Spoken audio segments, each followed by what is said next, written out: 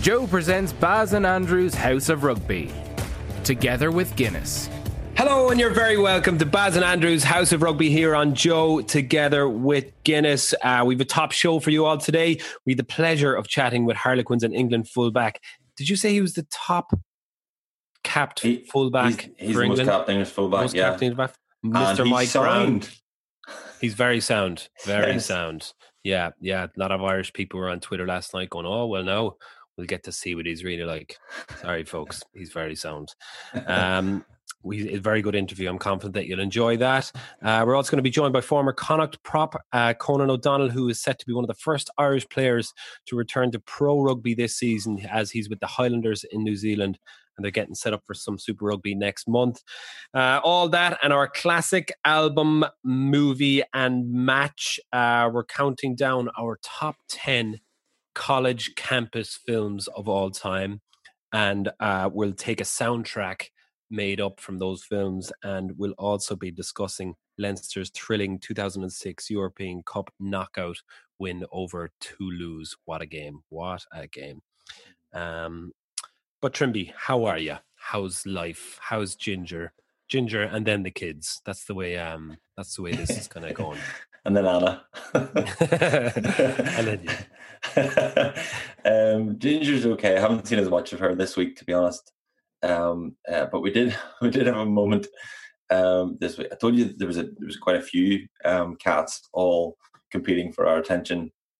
Ginger seemed to have one out, and then Ginger just maybe took her eye off the prize a little bit. Hasn't been as regular and a tender in our garden this week. A couple of sleepovers at the start of the week, and then we haven't seen her much since. But Molly came running upstairs one day and goes, "There's a dog in the garden, Daddy." I looked outside, and this poor, ugly, overweight, like mangy looking cat was there. And Molly thought she was a dog. Molly thought it was the dog. And you could see like the body language of the dog / cat. It's just like, oh, I've been called a dog my whole life. I'm so fed up with it. But we were concerned. We chatted to someone there a while back who looked on. They did the same thing. They adopted a stray, really, or a cat that was someone else's. That someone else stole owned. We stole a cat. Sorry, it's basically what I'm saying. And someone else told us the story about they were able to look on Facebook Marketplace, and people put like lost cat posts up there. So we looked on to. We were concerned about Ginger. Really, we weren't concerned about the dog. But there was nothing about Ginger. But we found a picture, and Anna is convinced. I'm pretty convinced that's the dog has been missing from Glengormley, which is like 10 minutes up the road for a year. That post was up a year ago, so that's why the dog looks so bad, because it's been homeless for a year. Oh my God.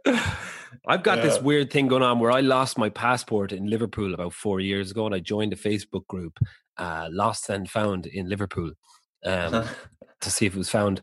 And I still, it's that and House of Rugby are the only two groups that I follow on my Facebook. So every evening I get these notifications about there's a lot of cars stolen in Liverpool. Cars been stolen and cats going missing. Cats probably been stolen by people like yourself. And dogs, and they're scrolling through. I find myself, I think this is the worst type of Facebook addiction, where you're scrolling through a random city in England and looking at all the things that are lost and found. Yeah, that's isolation. That's isolation addiction. No, this is going on 4 years, man. The passport was never found, and I don't ever think it will be found. But yeah, it is. Look, it's March, May 18th, which is the first day where things are starting to get back to a little bit of normality in Ireland. We can go visit other people in their back garden, basically. I think that's what it is. Yeah, they're very, very. They're being stingy enough with some of the movements they made, and it reminds me a little bit of. So last weekend, Boris Johnson made a big announcement, and then it was followed up by the local ones here. And that weekend, there were loads of pictures of people on the beaches. It was a bank holiday weekend. Loads of people on the beaches, and it reminds me of team conditioning. And we're all in this together. We're all doing this team session. And then those bell ends just go to the beach right before they decide what they're going to do. And it's like in team conditioning, someone goes before the whistle, and then we're all getting punished. That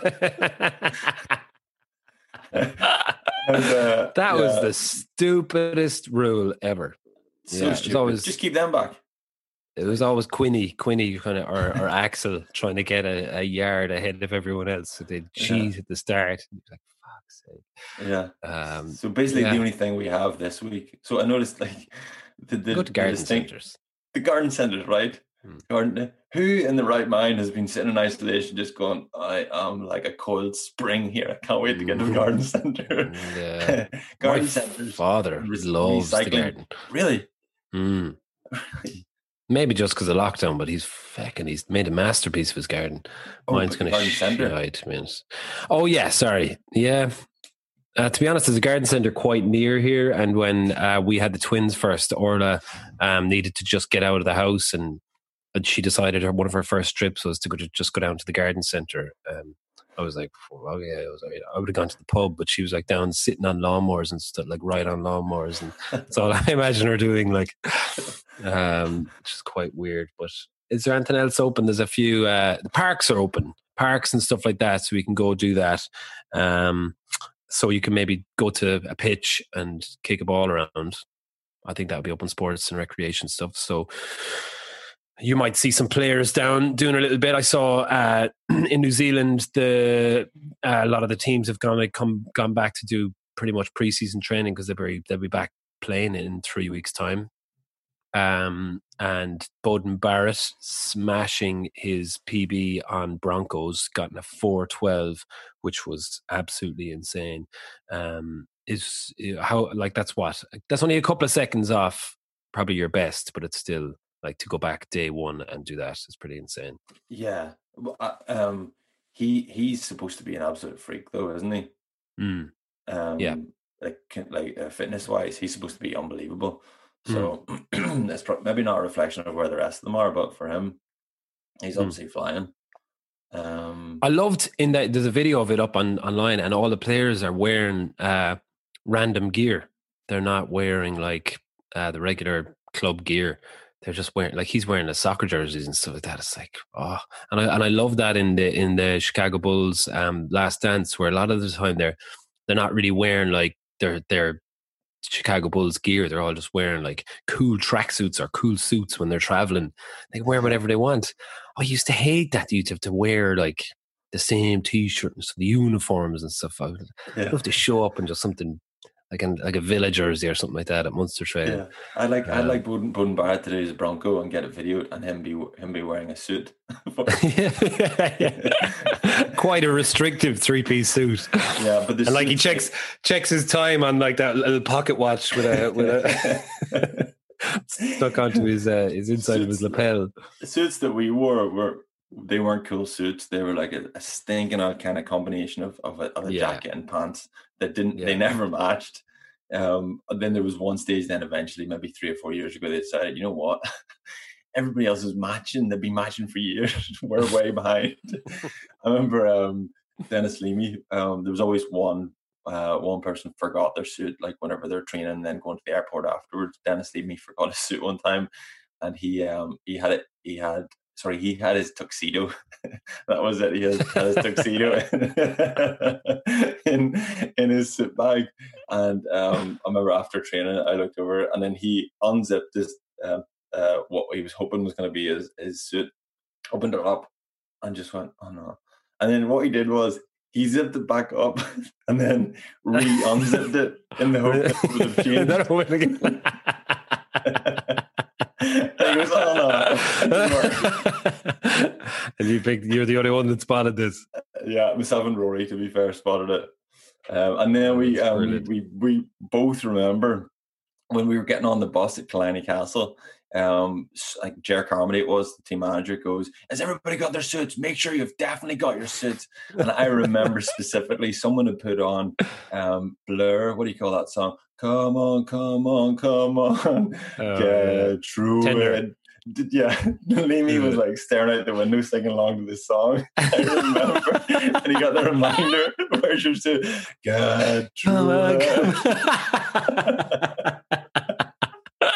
on another planet. Great tune, to be fair. Great. Yeah, to be fair to him. Yeah, love it. Some other rugby. Sorry, go on. Before we move on to rugby, only other thing this week, we've uncovered Jack's quite like a testing set of questions and set of kind of queries. Growing up, you start to push the boundaries and ask these difficult questions of mummy and daddy. And this week I had a few difficult ones, and I'd be interested to see how you deal with these.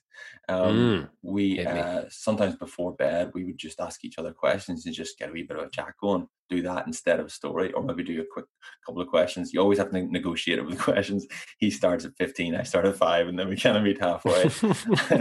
And then we were playing this game where I would say the names of things, and he would have to tell me if they were alive today or not. So I wanted to put unicorns and dinosaurs in one. I didn't want to differentiate, like extinct, never existed. I didn't want to get too complicated with them, right? Okay. So I said dinosaurs, and then we discussed how dinosaurs had died.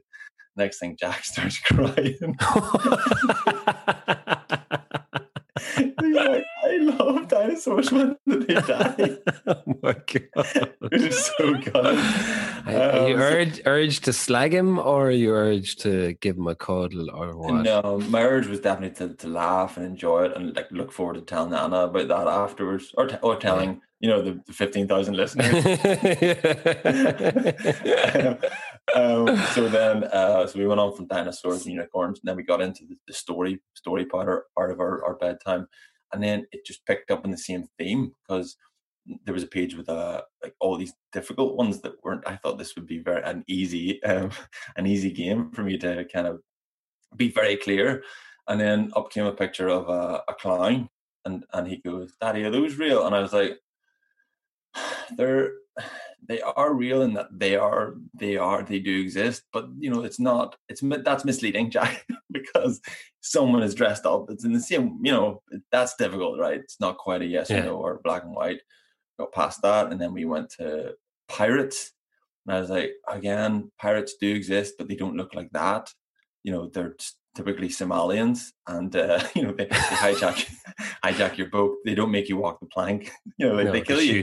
Yeah. I didn't go into the details of Jack. Right? He's like still upset about pirates as he is about dinosaurs. Dinosaurs and pirates are my favorite. And they're both. So then we moved on, and then Jack just out of the blue just goes, and you'll like this. Jack goes, "Are aliens alive?" And I went, probably. After watching Interstellar as well, there's every chance there's another planet out there that consists. There's bound to be something out there. And I was like, maybe Jack, but they're way really really far away, and they would never come in here. And then Jack says, "But what if they fell out of space?" And then he could see the wheels turn, and he started to gain momentum for the story. He says, "What if they fell out of space, landed on the trampoline, bounced back up into space, and then landed in nettles?" Wow, I love that. Yeah, take a bite. That's son. I was thinking there when you were telling that story, I was like, if this was me, I would try and explain the Fermi paradox, which kind of indirectly proves that aliens exist, and that is that there is so many galaxies and so many stars within those galaxies that it is a mathematical kind of certainty that there will be life on those planets, and then there will be life that have gone to our level and way beyond. They would probably be so advanced that they would have solved Einstein's theory of relativity and be able to travel through black holes and come visit us and influence us throughout our kind of our civilization and how we develop. We just went trampolines and nettles. But then the add-on to that, which I think is a gaping hole in the Fermi paradox, is just make it a little bit more digestible. And then when the aliens came here, they fell onto a trampoline. And then make it like so nostalgic, because like nettles are like, immediately when you hear nettles, you're like, it's so built into our DNA as I think as whatever you would call our generation. I'm not sure if previous generations would have had such experience with nettles, but nettles were a huge part of my life. They're not anymore, but they were. Are they a big part of Jack's life now? They are. He's actually never been stung. Him and Molly, neither of them have ever been stung. And we walk through He doesn't know. He doesn't know. He doesn't know. He doesn't get it. Yeah. Remember dressing according. You would dress according to how many nettles you were going to potentially encounter during the day. Nah, I can't.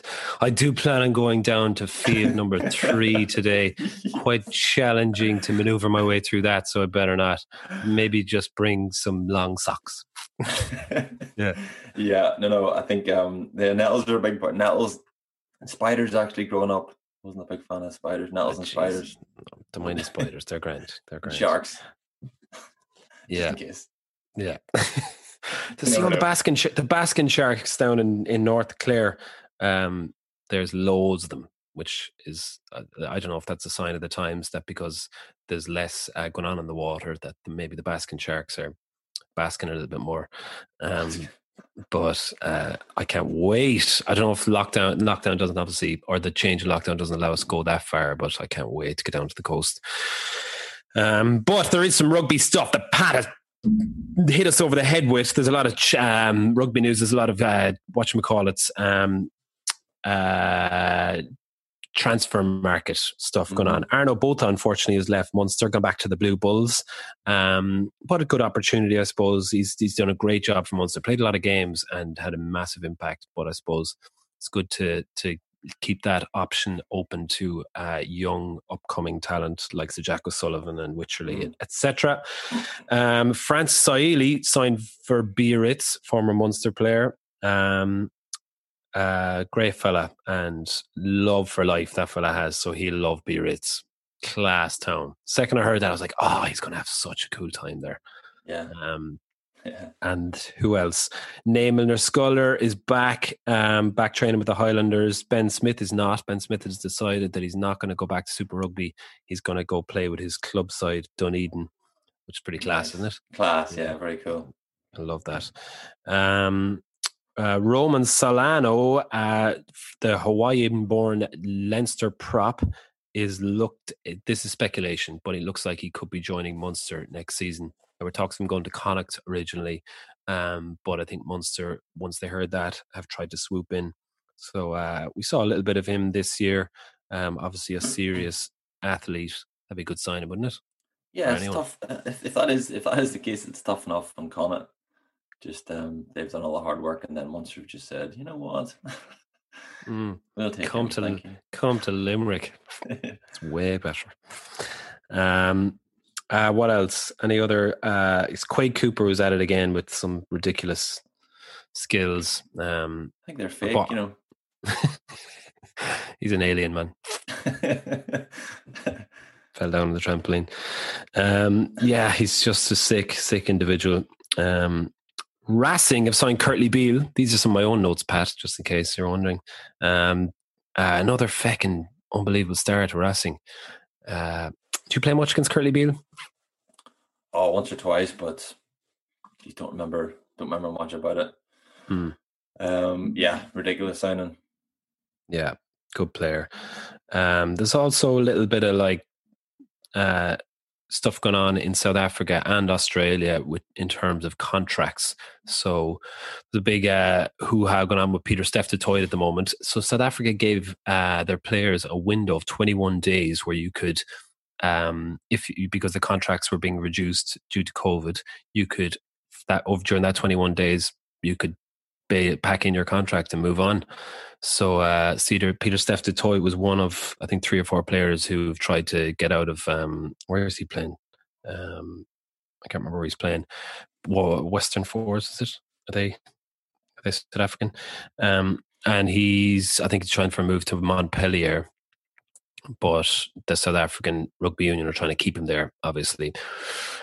It's very interesting, though, isn't it? Giving them opportunity 21 days. I think they're the only rugby union that decided to do that. Yeah, but like Pretty foolish. Yeah, foolish, but it probably it just shows how volatile the whole situation is and how badly everybody's been hit. Like it's the figures were announced there what the English union were going to lose if they lost internationals behind closed doors, different kind of figures and stuff. Like it's an absolute game changer, and like potentially there could be Premiership teams, especially because a few of them are backed by wealthy owners, and I don't know how sustainable they are as businesses. They're more hobbies than businesses, and if the owner then he or she's getting a hard time on their end, whatever the original business was that's funding that team, then they're kind of go, am I really up for this headache? Like, you'd imagine there'll be a few casualties eventually if this keeps going. I think, did you see the Bundesliga football has started back? And it was so weird. I just watched highlights of them playing behind closed doors. It was pretty weird. But do you think if when rugby goes back and this continues for a while and there's no one at games, do you think the interest is going to still be there for people to, do you think like sports stars will be stars now that there's no one going to the games? Will they be as big stars if you're just watching them on TV? Will there be same affiliation? Yeah, it's interesting one, isn't it? Yeah, because you don't, like, most people, not me to be fair, but most people love to go to the game for a night out, for the atmosphere, for the buzz. To be fair, I'd rather watch it on TV more often than not. But like, when they score and they go up to the crowd and it's like, yeah, and like the crowd are going back to, yeah. Well, that's not going to happen now. So you're going to be sitting at home watching it, and there's going to be less excitement, surely, from that. Yeah, it's just going to be an empty stadium and no atmosphere, going up to the cameras. Yes. Like really, really dry celebration. Just get some no one to feed on. Maybe this is the next step of AI. We're just going to get a load of robots in the crowd, just like just clapping and spinning their hands or whatever. That would be so weird. This is going to make its way back to Aliens again. Do you know, in like FIFA, if you're playing FIFA on PlayStation or something, and the crowd are all there, and they're like, if you could just make big screens around, they could put screens in for the stadium. That could be just a load of fake people just screaming. Depressing. Or else a load of people on Zoom just around the stadium just watching from home, all taking time to talk. Yeah. Taking turns. Come on, you fool. Pass the ball. That kind of stuff. Wow, that's weird. Yeah. One other bit of news which you told me about that I think is the best bit of rugby news I've heard is that Sonny Bill Williams was being lined up to fight Mike Tyson. So we were talking about... Is it going to happen? We were talking about Michael Jordan changing codes and going over to baseball. That's how it happened. Yeah, and then Sonny Bill. Apparently, I read this somewhere. Now this was a few days ago, so it might have been, I don't know, could have been rubbish. That Tyson then was offered $1 million to fight Sonny Bill, and then a couple of videos of Tyson training popped up, and he still looks extremely powerful and dangerous, frighteningly fast as well. Dangerous is the word. He looks dangerous. Yeah, remember Sonny Bill? I've never seen any of his fights. Have you? I have. He's just big and he's strong, but he doesn't look like a boxer. Do you know, like, I think if you're going to be a professional boxer, you got to be doing it since you were 5 years of age, and there's just a knack to it and a natural movement that has to go boxing. And Sonny Bill, don't get me wrong, he'd kick the head off me, so I hope he never sees this. But I just think he was way out of his league. Yeah, stick to your like Tyson's in his 50s. He'd still kill him, like, absolutely. Or maybe he's 60, is he? He's hardly 60. No, he's 50s. So he'd kill him, I guarantee it. I'd love to see Tyson come back. Jesus. But yeah, I don't know I don't think that worked for Sonny Bill. Going back to Tyson, or what's his name? Michael Jordan. At the time, I remember hearing like how much of a joke he was as a baseball player, but as you can see from the documentary, a lot of people said, until he had to pull out because of there was strikes going on, that he was, pardon the pun, there was actually player strikes going on. He was getting better and better, and probably would have ended up in the major leagues if he'd have stuck at it. That's pretty incredible. Yeah, it's freakish. I don't know if there's many rugby players that would be able to. Maybe golf. Would there be a few rugby players that could potentially? Not really. Even No. like the best golfer, is probably like Niall O'Connor was very good. Remember him? Yeah, he's very good. McCluskey's quite good, but like literally these are the best golfers we've got, and they're not close to scratch. No, yeah, they're like playing off 6 or 7 or something. Yeah, pretty impressive from Jordan. I didn't realize that his dad had been murdered either. How? I know when most people have watched this, they'll have watched the last 2 episodes of it, which come out later. Well, they came out last night, so we're probably a bit behind. But that was outrageous, wasn't it? Yeah, no, and I ruined that on someone as well. Someone Sorry said to me, if anyone else hasn't watched it. I probably no, that's fine, because someone said, I was chatting to someone who was like, spoiler alert. What stage he at? And I was like, his dad's just died. And he goes, what? And I was like, or did he? try and keep him guessing. He might have died, actually, now I think about it. So it's we need to be careful. It's so impressive, though. What a show! I'm starting to love. I never really followed basketball, but I'm starting to get into it. I think like some of the skill levels that especially Jordan, but a lot of them, they're all unbelievable. Like I actually, thank you to a penguin. One of our penguins got onto me and I'd heard us talking about about Michael Jordan and about Tiger Woods, and he recommended a book called The Sports Gene. Have you read that? I haven't. I've actually downloaded it and haven't read it yet.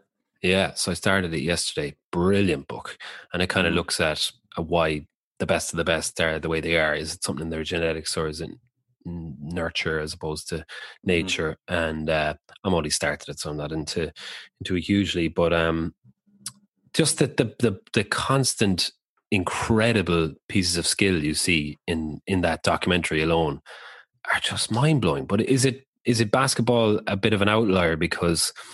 You always remember, I suppose, when you play a game when you're completely in the zone and you do something and you're in flow, and it's hard to get in rugby sometimes because it's so stop start, and you can kind of get distracted easily. There's so much, you mightn't see the ball for a while, you mightn't have anything to do, which makes it quite challenging to be constantly in flow.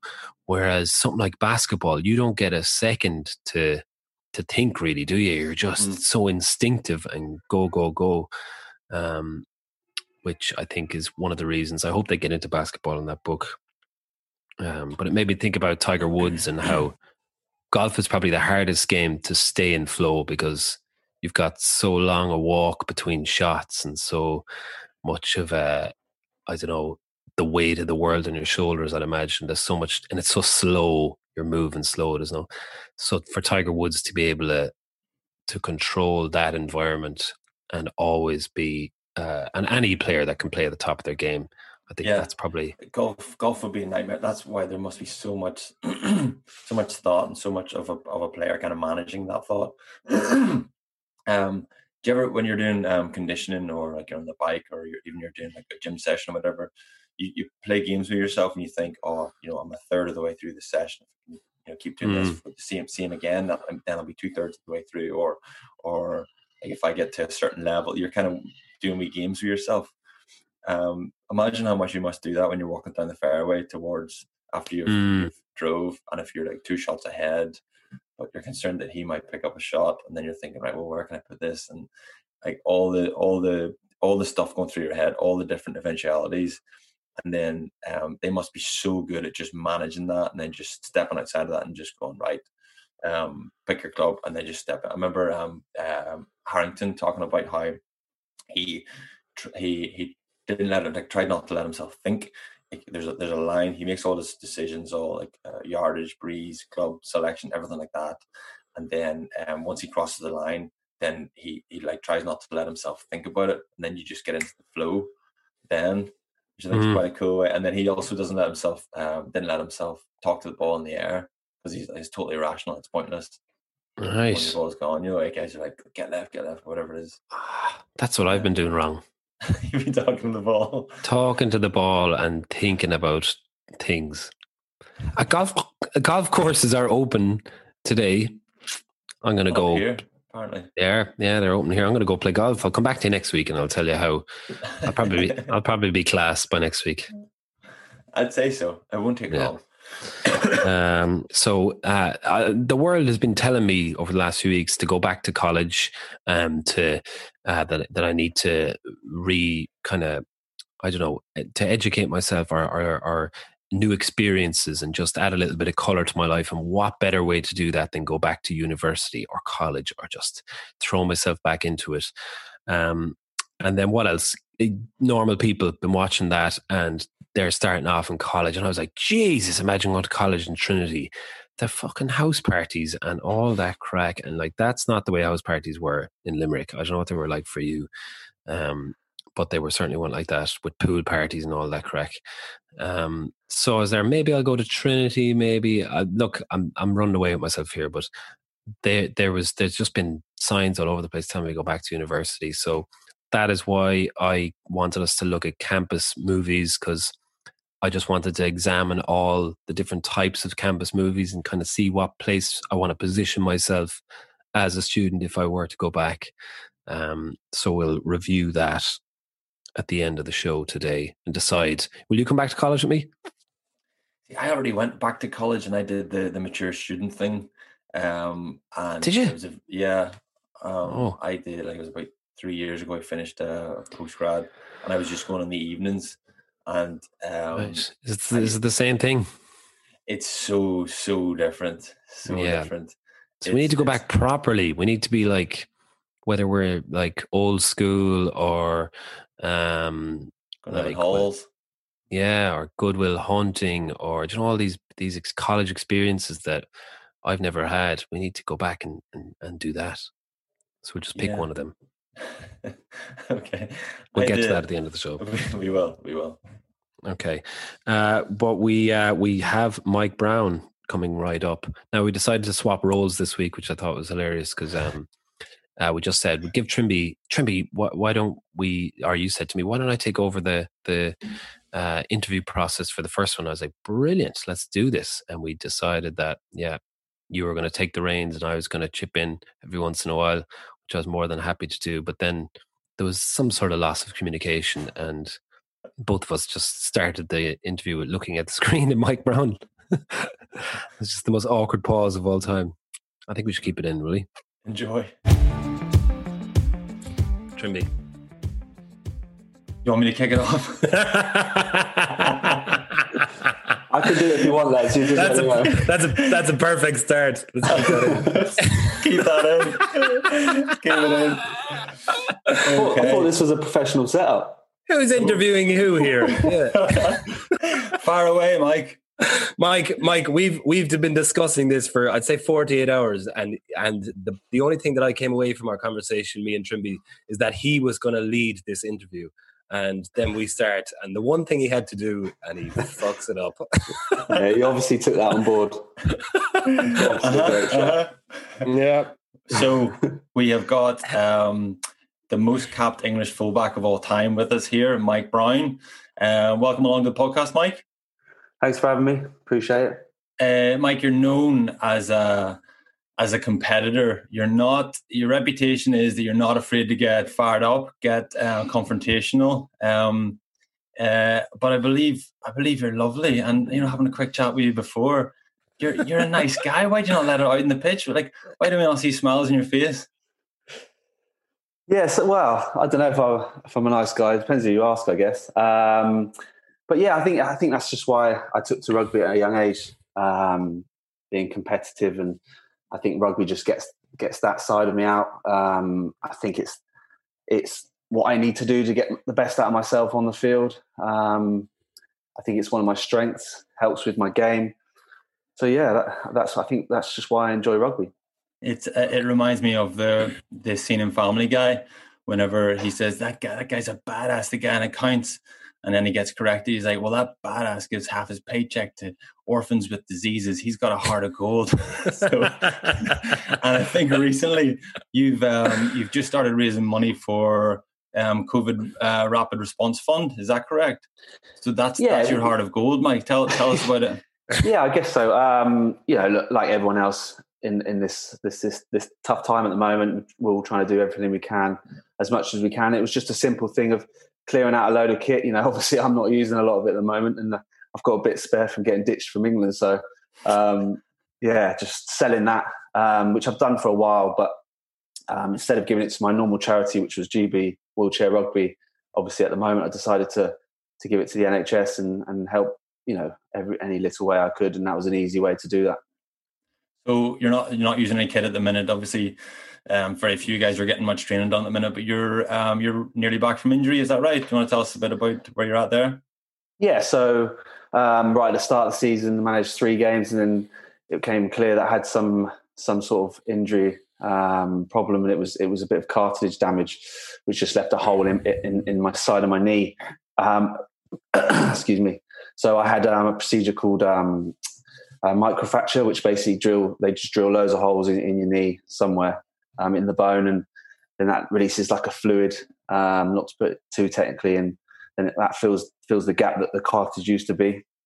So I'm 6 months into about a 9-month injury. So I've got through a fair bit of it so far. It's been interesting at this time, doing a lot on my own. Not with hands-on physio, not getting the treatment that you'd usually get every day at the club. Just doing it over FaceTime and Zoom, just things like that. So yeah, it's been interesting. But yeah, getting through it, and it's progressing well. Back into running recently, and hopefully it just keeps progressing from there. Coronavirus probably came at not a bad time then for you. You're going to be kind of doing your own thing for a couple more months anyway. But being locked down, I think myself and Barry were discussing this offline, but we were full of enthusiasm for a few weeks, and then we're all kind of fed up now. We're all kind of a breaking point. But have you were broken last week. I was flying it. I'm still having a great time, man. No, don't drag me into your misery. I'm going to drag both of you. Me and Mike are two very positive, happy guys off the field, right? Don't drag us into your shite. Yeah. So, how are you coping? Like, have you picked up a hobby or Netflix gaming? What is it? Well, having a young family, I've got a toddler of 2.5. You don't get much time, so I just switch between the training I need to do and the rehab, and then straight into family life. Getting the run around from a 2.5-year-old, and I think he's taking great pleasure in doing that to me. He's just woken up now, so you might hear him squawking in the background. But he's full on from the moment he wakes up. He is so energetic. I mean, he just does not give us a second.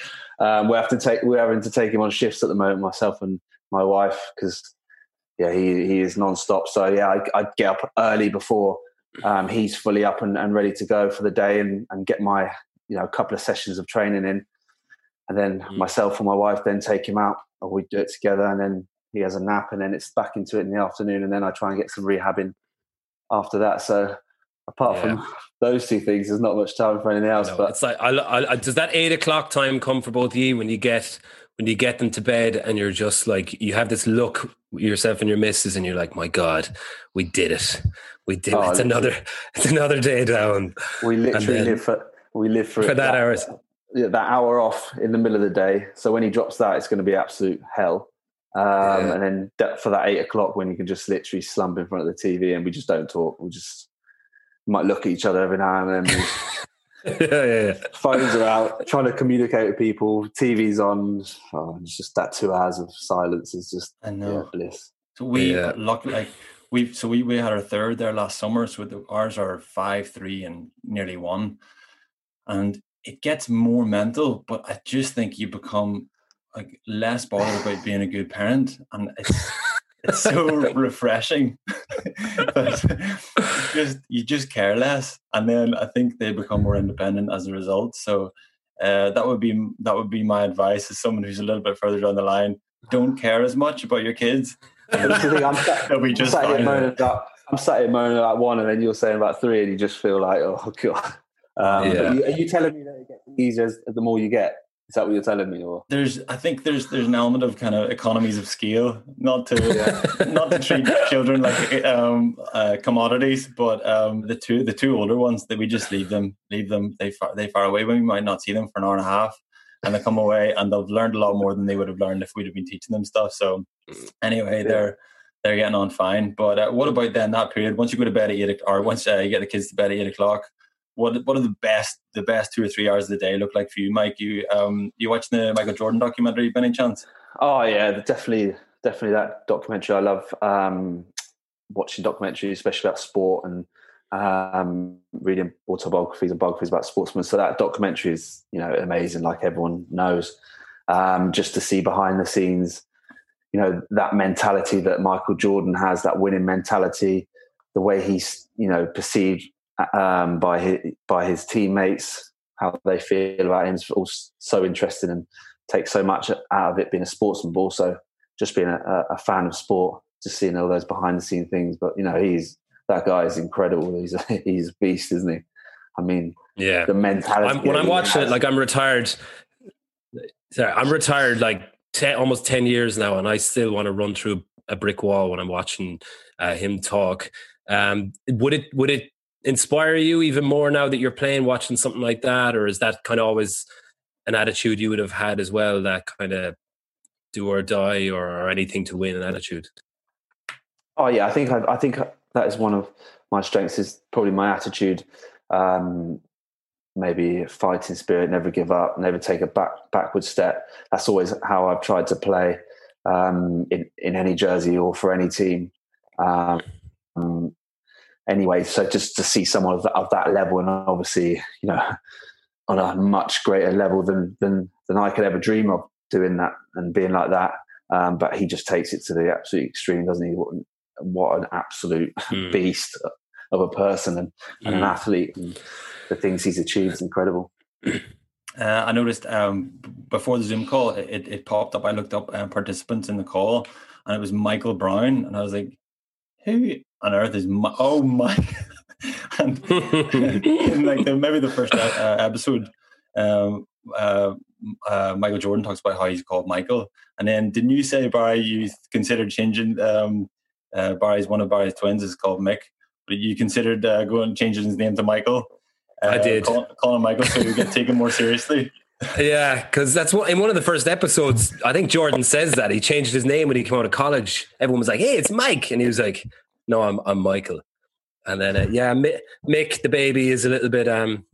People are they're taking him less serious now, even though he's only 9 months old. They're kind of he's the butt of a lot of jokes. So I might change it to Michael, but I probably. My dad's called Mick, so.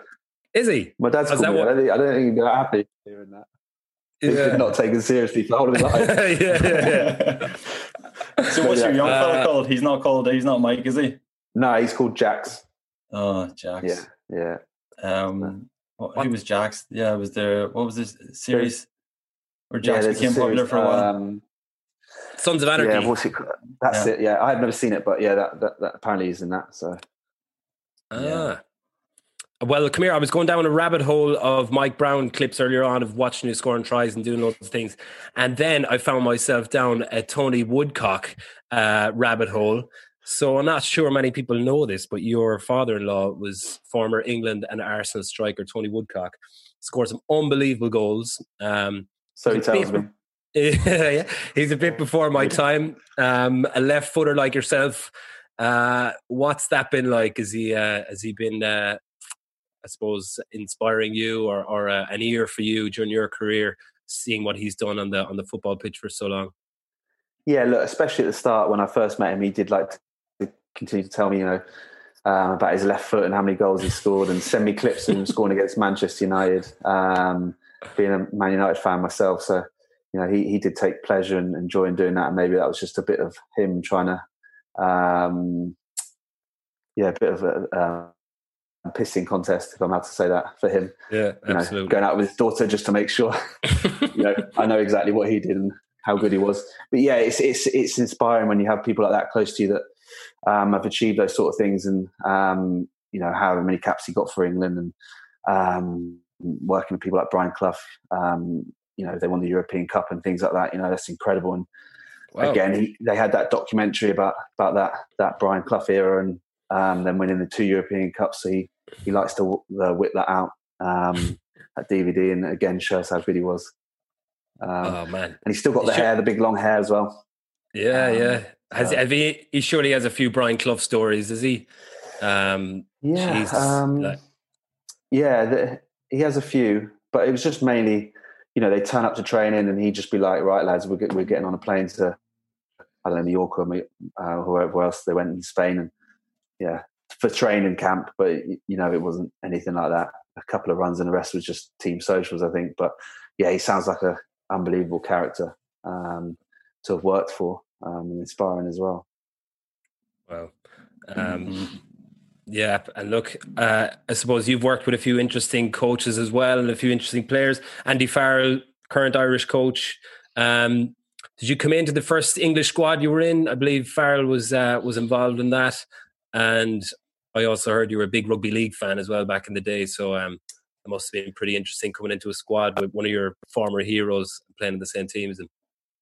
Yeah, I mean, I grew up watching rugby league as well as rugby union with my dad when it was on BBC. I think it was BBC Two, and the first game I ever watched was Wigan against Hull, and my dad is from Hull, so he was rooting for them, and I just wanted the other team to win, just to wind my dad up, and it happened to be Wigan.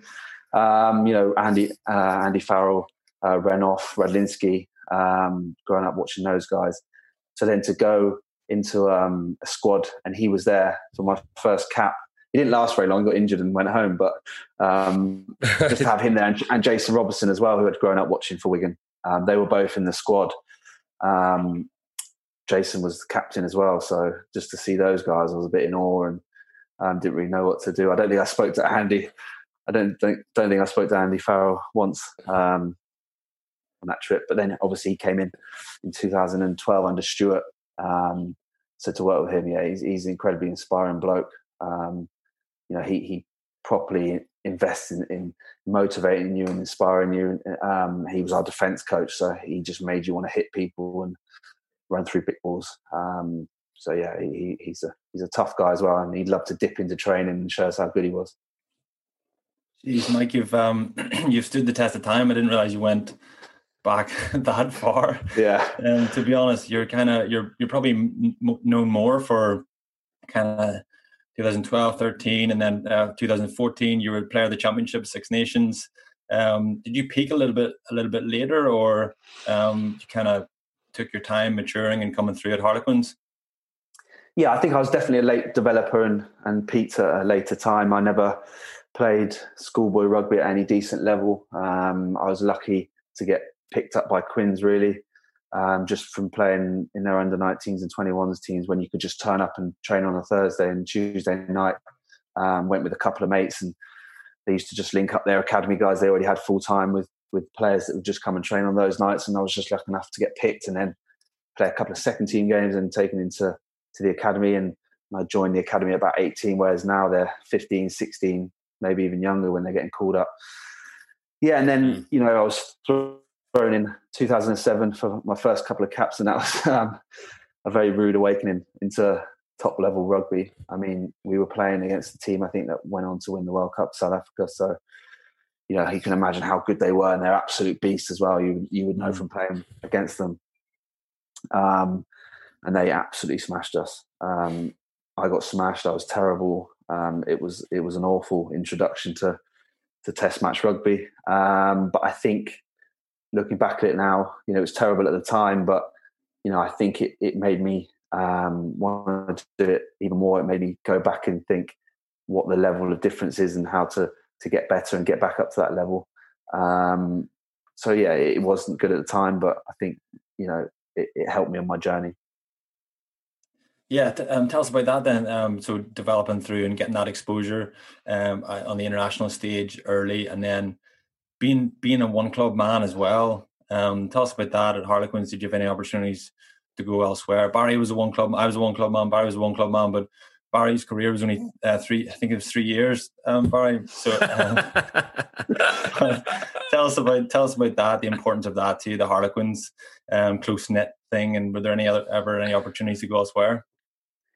Yeah, look, it's been great to be a one club man, especially the club that's given me the opportunity to be able to achieve what I've achieved and do things I've dreamed of doing and making this a job. So yeah, there has been opportunities to move, and I'd be lying if I said that there wasn't. But I think just that family atmosphere and the players I've grown up around, Chris Robshaw, Danny Kerr, have always pulled me back in when your sort of eyes are looking elsewhere and things like that. And grass isn't always greener, but I love the club. I am Harlequins through and through. I just wish we were a bit better at the moment, but hopefully things will change. But yeah, I've loved every minute of it. But I would be lying if I didn't sit here and say, sometimes you think, oh, what if I move there? And your contract's coming to an end, and you don't have a little listen and look around. There have been times, but nothing concrete. I've always ended up signing for Quins for whatever reason.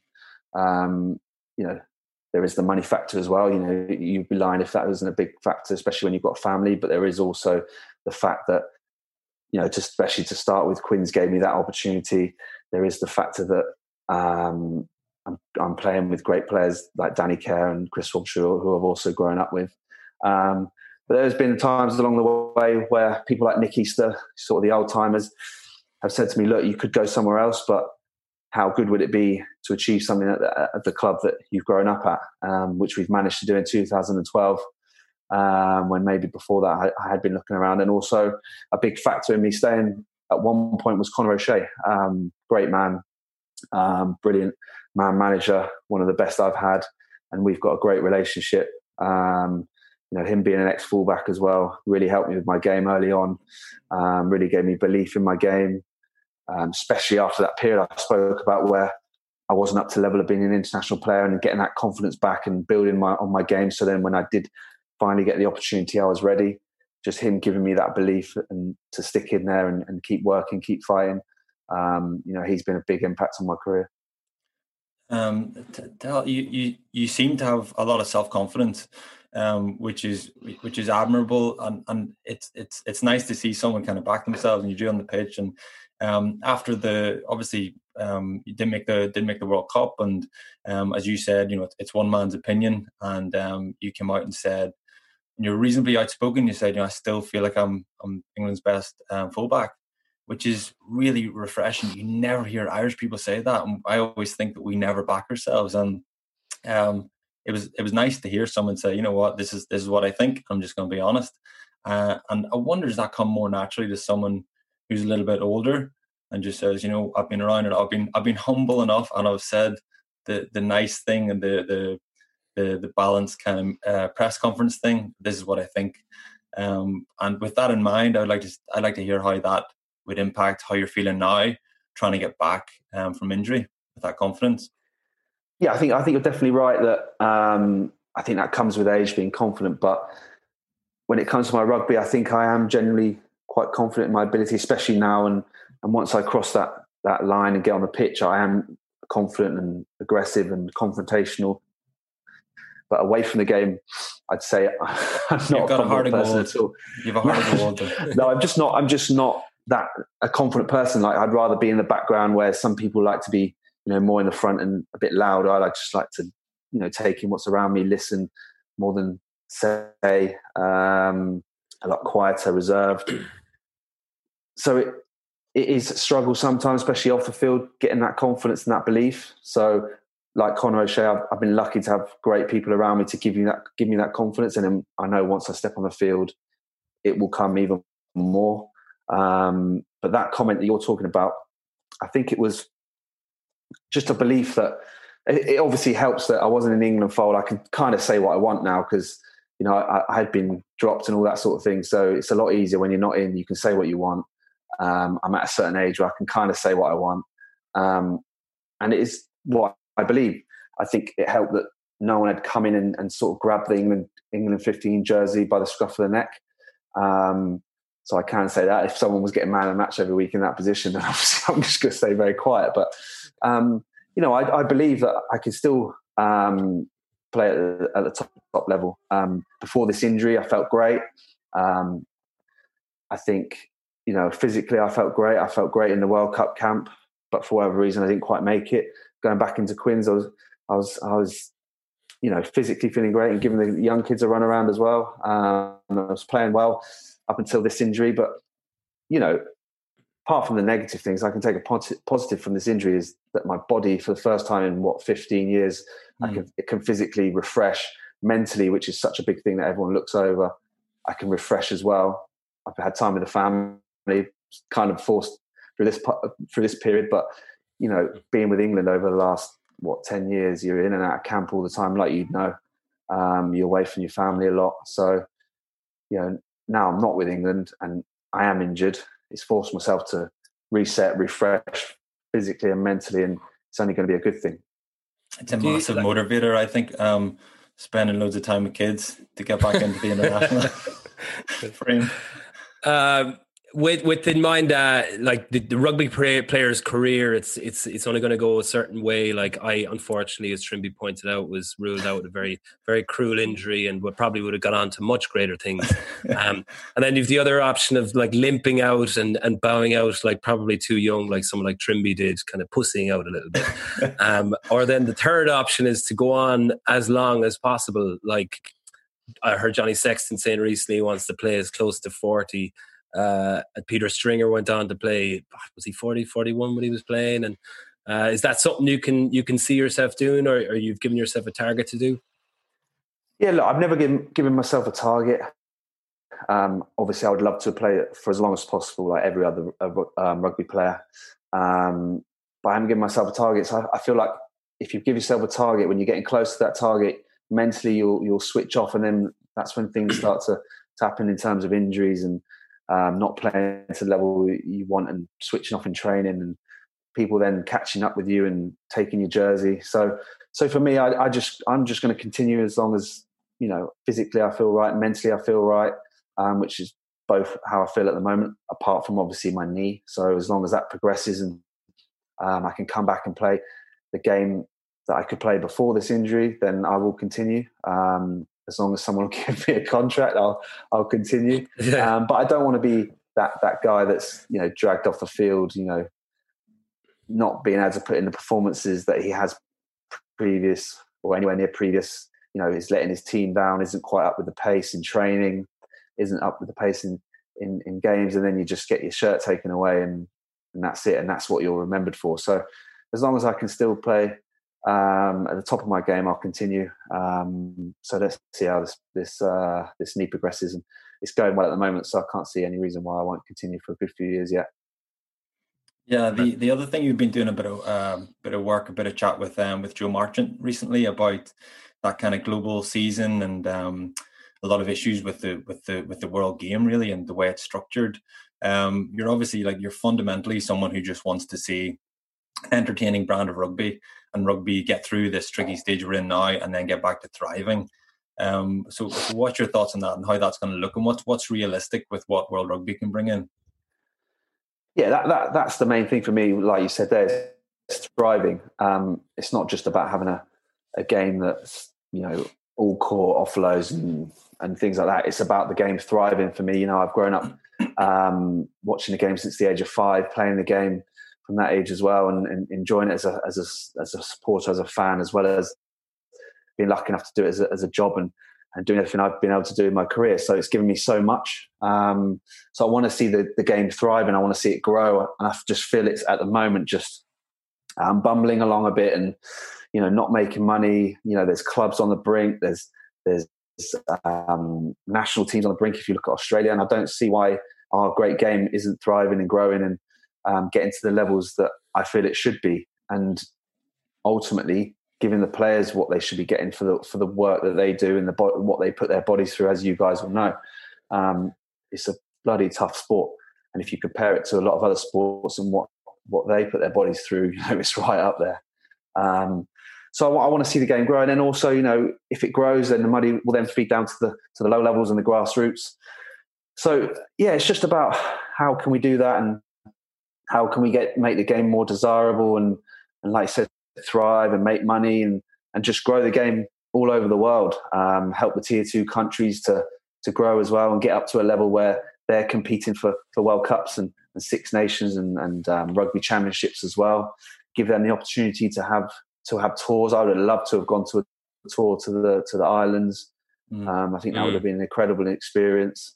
Never managed to have that opportunity. Just things like that, just to grow the game, and hopefully my son will want to play, and it'll be at a point where it has grown and it will be even better. But that's where I was getting at, really, and that was what the chat with Joe was ultimately about. It wasn't trying to have a dig at the game and be one of them bitter old guys. No, it came across totally like that, man.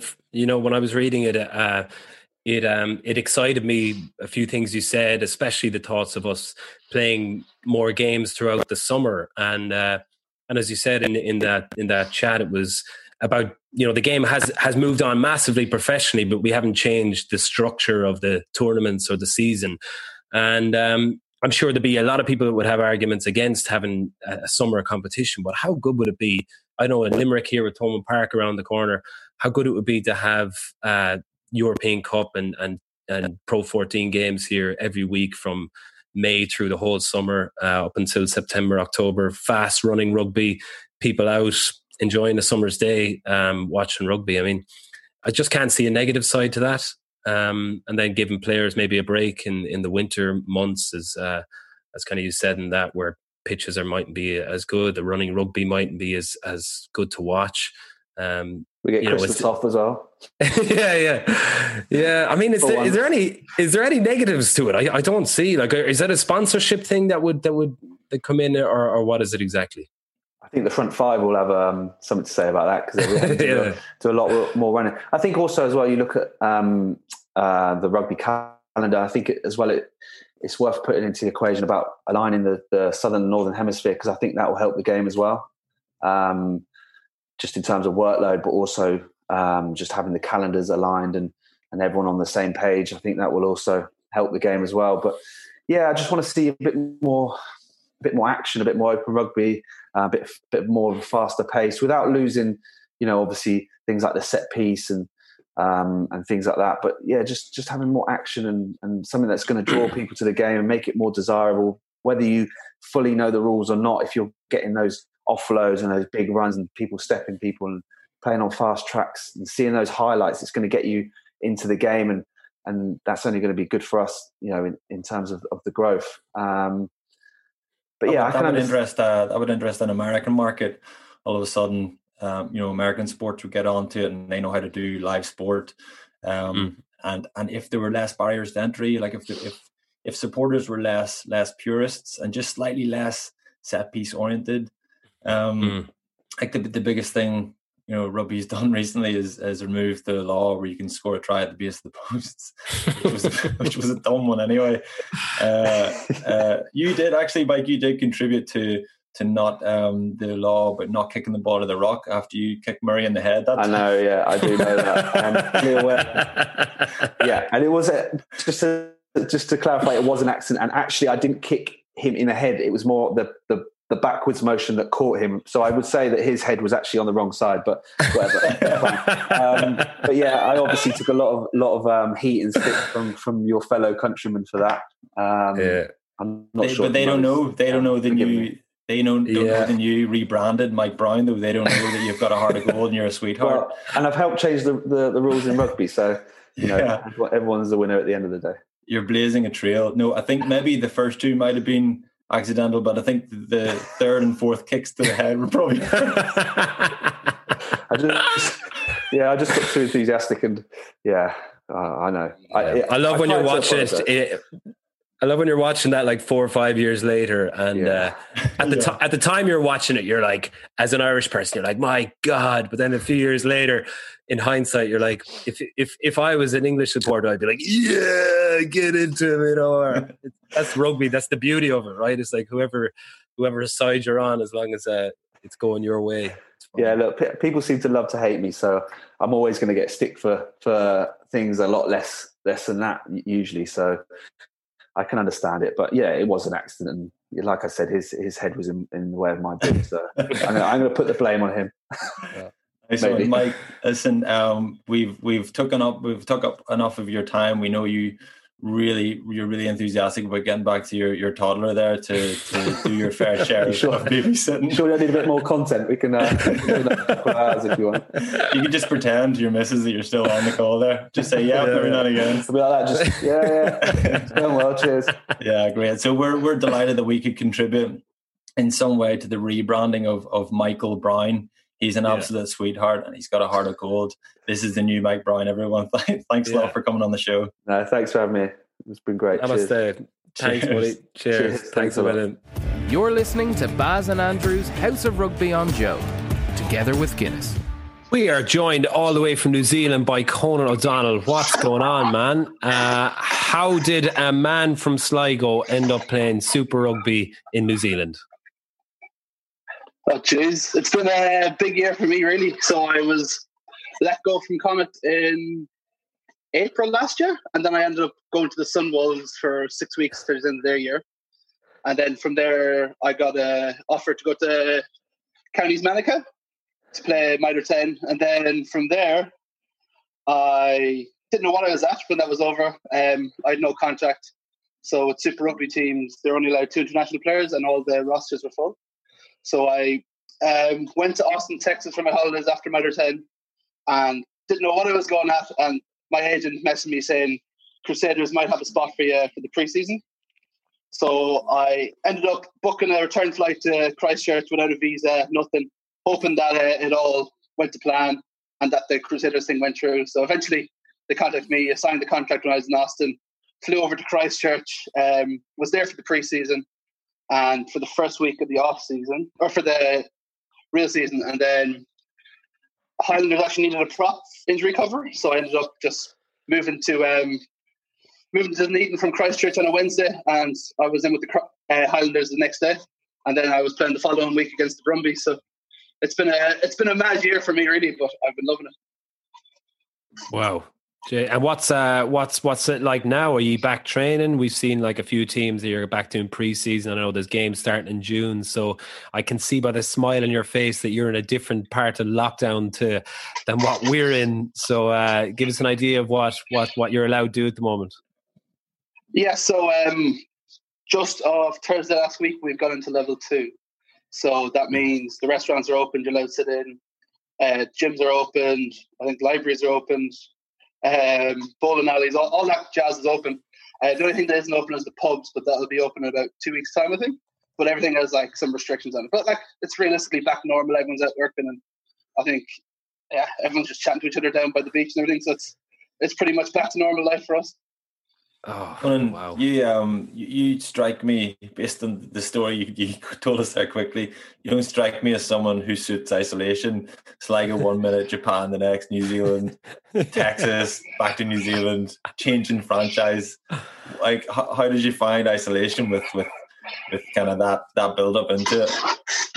Yeah, so I'm probably keeping myself busy for the whole time, really. Like I was just fed up in the house, but we have a pitch nearby, so we did a lot of training, and we got to get our nice little home gym and we had a walk bike. But just suppose in between keeping me busy is probably the worst thing. Like at the start, I got a bit of Lego, played a bit of Football Manager, and what else was I doing? Yeah, can't even remember. It's been that long. But we're just keeping myself busy doing all random sorts of things and just like doing stuff at the house, playing board games and Monopoly Deal and whatnot. I don't suppose you've got the chance to watch normal people and re-experience that kind of nostalgia. Like, just imagine you're Connell and just think about your Marianne. Yeah, is that what Sligo life is like? Oh, you haven't? I haven't watched it, but I've just seen the uproar on Twitter about it, and like the family group chats always taking the piss of it. But like, I hear it's very good, and the whole world seems to be obsessed with this Connell fella. So. Yeah, Sligo is on the map, big time, man. I know. I met a girl here in Sexy Sligo. I was telling her from Sligo, and the only reason she knew Sligo was because of normal people. There you go. Get yourself a little chain. He wears a chain in it that's like, I think every shop in the world is now selling out of little gammy silver chains because Connell wears them. So get yourself one of them. And just tell the place is flooded with them back home. Everyone has them back home. Yeah, exactly. So what's training like? You're back doing, I presume, some sort of pre-season at the moment? Yeah, so that tournament is starting the 13th of June, I think. So Landers are due to train this week. But I'm not actually sure if I'm involved at the moment because I was injury cover just right before the pandemic started. So I was with the team, then isolation happened and my contract ran out during isolation. So I'm just waiting to see if I'll be involved in this tournament upcoming. So if not, hopefully I will. But if not, I'll just be waiting for counties again in September time. That's September, okay. So there's nothing else going on outside of these interprovincial games. No, well, there'll be a bit of club rugby and stuff going on, but that's yet to be decided now because of the whole level 2 stuff. Yeah, and come here. What was that season like up until the pandemic kicked in? You had a bumpy enough ride. There was a few losses and a win and a draw, I think. What was the general vibe like in the Highlanders? Was it were you under pressure, or what was it like? Yeah, it was pretty tough. Like everyone's kind of, I think we had really good players, but the team just was starting to gel. But like obviously we were losing games and probably underperforming a bit, maybe a bit. Just weren't clicking enough because like a new team, the lad, it's 12 new players compared to last season. They lost like a lot of players through like just after the World Cup, lads going to Japan and France. But I felt we were about to kick on into something good and we were about to start winning matches. We were about to play the Jaguars, but that was postponed. And then we just had to fly home into isolation. So. And what's it like for you as an Irish lad over there? You're one of the first to really do it. Are you kind of learning a lot, picking up a lot? I mean, you're playing with some of the best players in the world, Aaron Smith and Shannon Frizzell, and I know Milner Sculler be back training now. Is it you're someone that's probably doing something that every Irish player has dreamed of doing for their entire lives. How is it for you being on the ground down there? That's been unbelievable, yeah. I can't really say I've dreamed of playing Super Rugby, but probably dreamed of playing rugby back home in Ireland, but I've just been loving the experience. So everything's just been happening like one thing after another. It's just been a really exciting journey. But I suppose being a young boy from Ireland, all the lads are slagging me here. I don't think they've played with many Irish lads before, and every time I say the word tree, they just rip the piss out of me. So besides that, it's going pretty well. That's class. And I presume like you've aspirations of still coming back and playing some rugby back here. And do you miss home at times like this, or have you any plans to come home anytime I don't think soon? I'd miss being in isolation at the moment. But like rugby wise, I'd like to come back home. I'm not really sure yet. I haven't heard from any teams back home at the moment. But I'd planned to come home a lot earlier than I have. But I just love New Zealand. So I just keep deciding to stay on longer and longer. The more I stay here, the more I enjoy it. So must be something in the water in Dunedin. Yeah, for sure. Jesus, we're jealous. We're very jealous, man. So come here. Have you done anything? New Zealand is renowned for outdoor pursuits, that kind of way of life. Have you taken to anything like that when you're living down there? I haven't gone hunting at all. A few of the lads are really into it, but I haven't gone hunting. But I went out in the fishing boat with Ollie Yeager and his girlfriend. We went out. I was staying with him when I was up in Christchurch. We went out in the fishing boat, caught some crayfish. So that's pretty cool thing to see. I got a surfboard there last week, so I'm just living near the beach. So I'm trying to learn how to surf now. Jeez. Not going too well, but we'll see what happens. Catch a few barrels. What about Oliver Yeager? How's he getting on? Good, yeah. So he's an absolute gentleman fella. I had a great time. So I was living with him when I was in Christchurch, and yeah, they really like him there. He's doing really well. So I reckon he could be. They stuck the two parties together. Before. Yeah, they did. Couldn't get away from them. I was up in Pukekohe before this, and I didn't meet an single Irish person, and I thought I was avoiding them all until I met the Christchurch and met him. So they put the two Irish guys together, and the two Irish guys go to Irish bars, and I've been keeping well away from them. So I'm not the type of person to go on holidays and go straight to the Irish bar. So I know some people are renowned for it, but that wouldn't be my cup of tea. Picture you wearing a pair of GA shorts, as pasty as fuck, down on the beach trying to surf. We were flapping around in the water. We were down at Hadley Park fucking a ball around some days. But at the height of it, then some random fella from Waterford came up to us and started chatting to us. But Brilliant. Well, you've started to get a little bit of a New Zealand twang. I can hear it. Can you hear it, Trimby? No. Oh yeah. You kind of go up at the end of some of your sentences. You kind of go up like that. I'm hoping you're. Before I came. Oh, did you? I'm hoping some of your mates who listen to this, man, are going to sew it into your family. And how are your family back home? Are you in touch with them a lot? Yeah, they're all doing pretty well. So. Yeah, sure. We had a family Zoom call there a few weeks ago, so that was good to catch up with everyone. Few of the family had birthdays on during all this, but everyone's doing pretty well. So Mum's actually had a retirement party there this week. So my sister put on a little feed for her, so it was pretty nice. Good on her. Sad I'm missing that, but sure, that's the way it is. Yeah, well, look, hopefully your mum can listen in, and this will make her proud to see her boy. Oh, pure proud Irish mammy. All right, man. Well, look, we'll let you back to it's probably bedtime there now, so we'll let you either go play some gaming or whatever you children do these days, and best of luck with everything, man. We hope you get back into the Highlanders for the season, and cheers, thanks again for joining us. Good man, Conan. Have a good one. See you. Cheers, buddy. Sam, man. Bye.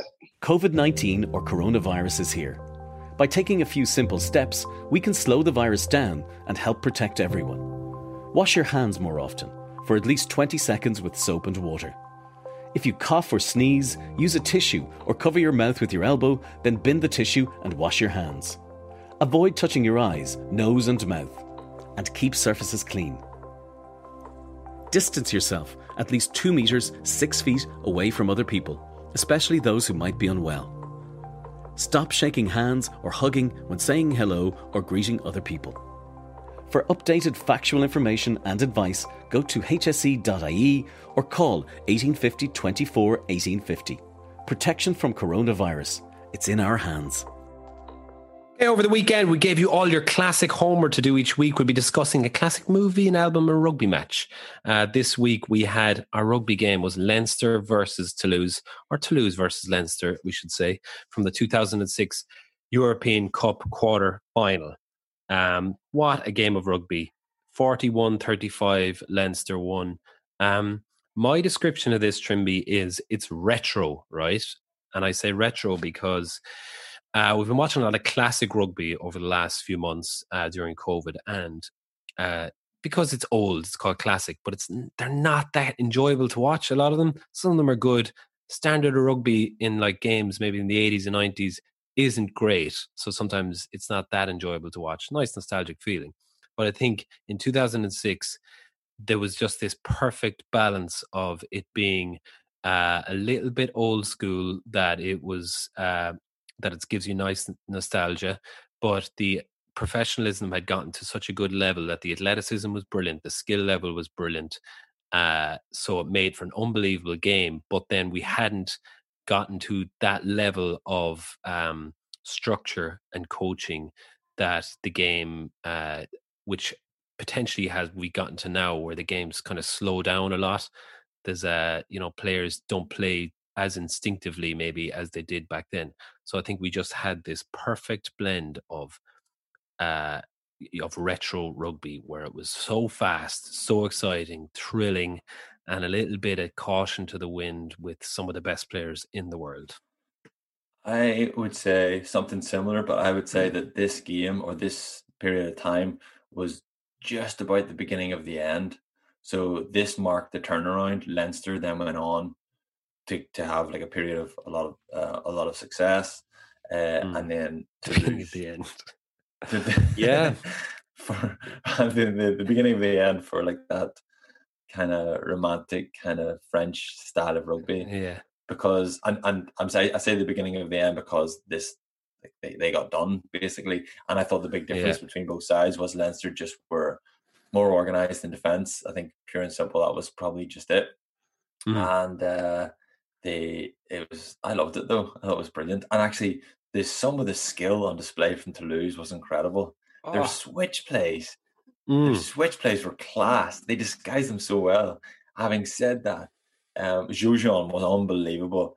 Michalak, if Michalak was playing now I know he only retired actually not that long ago, but if he was playing the way he was playing in 2006 now, he would struggle massively. His passing's incredible, but he does that like real old school vintage like hip thing where he thinks because my hips are pointing that direction, this defender is going to be fooled into thinking that I'm going to run that direction when the ball is over here. Yeah. And he did that every time he was at the line. And then to be fair, he did surprise the defense a couple of times by throwing a class pass at the top. But generally, his passing was incredible. But generally, you kind of knew what he was going to do. And you certainly knew he wasn't going to be a threat himself because he was nearly on the ground. Like he's so sideways. Yeah, I think I know exactly what you mean. And you know what? Like to go quickly back to the Sports Gene, that book I'm reading, there's something in it that says that like when the athletes at the top of their game, when they look at a game, they're not as much in the moment, but they're looking at the whole pitch as kind of like how would you say, a pattern. So everything has a pattern. So when he would look at him doing that, he would have seen it in the past where you do that and someone will follow the dummy. But then you've got certain players on the Leinster team who would be stuck in the same pattern, and some of them would buy that stupid dummy because that was, even though they knew it was a dummy because the hips are going this way or something, but they'd still do it. But it was the other people that were now being trained out of it, like the better Leinster players who weren't following the dummies. I might be losing some people on this. I'm just totally coming off this top of my head, but I know what you mean. One thing on that, on the Sports Gene, you mentioned earlier on about how basketball's more free flowing, so you get into flow and into the zone more. That's a lot easier to do in 2006 when the scrums were about 3 seconds long. Wasn't it amazing how they like, okay, knock on scrum, and the scrum is together within we better get on with it, fellas. And then 3 seconds long and they're out. Yeah. I love that. And one other thing that's died since then is the spiral.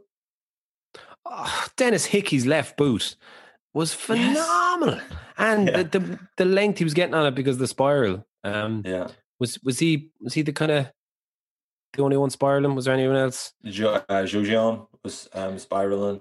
Toulouse just didn't kick the ball very often. Contepomi was, I don't think he kicked a huge amount either. He's just running everything. But the use of Dennis Hickey's left boot as a wipers, which has probably gone out of the game a bit now, was pretty impressive.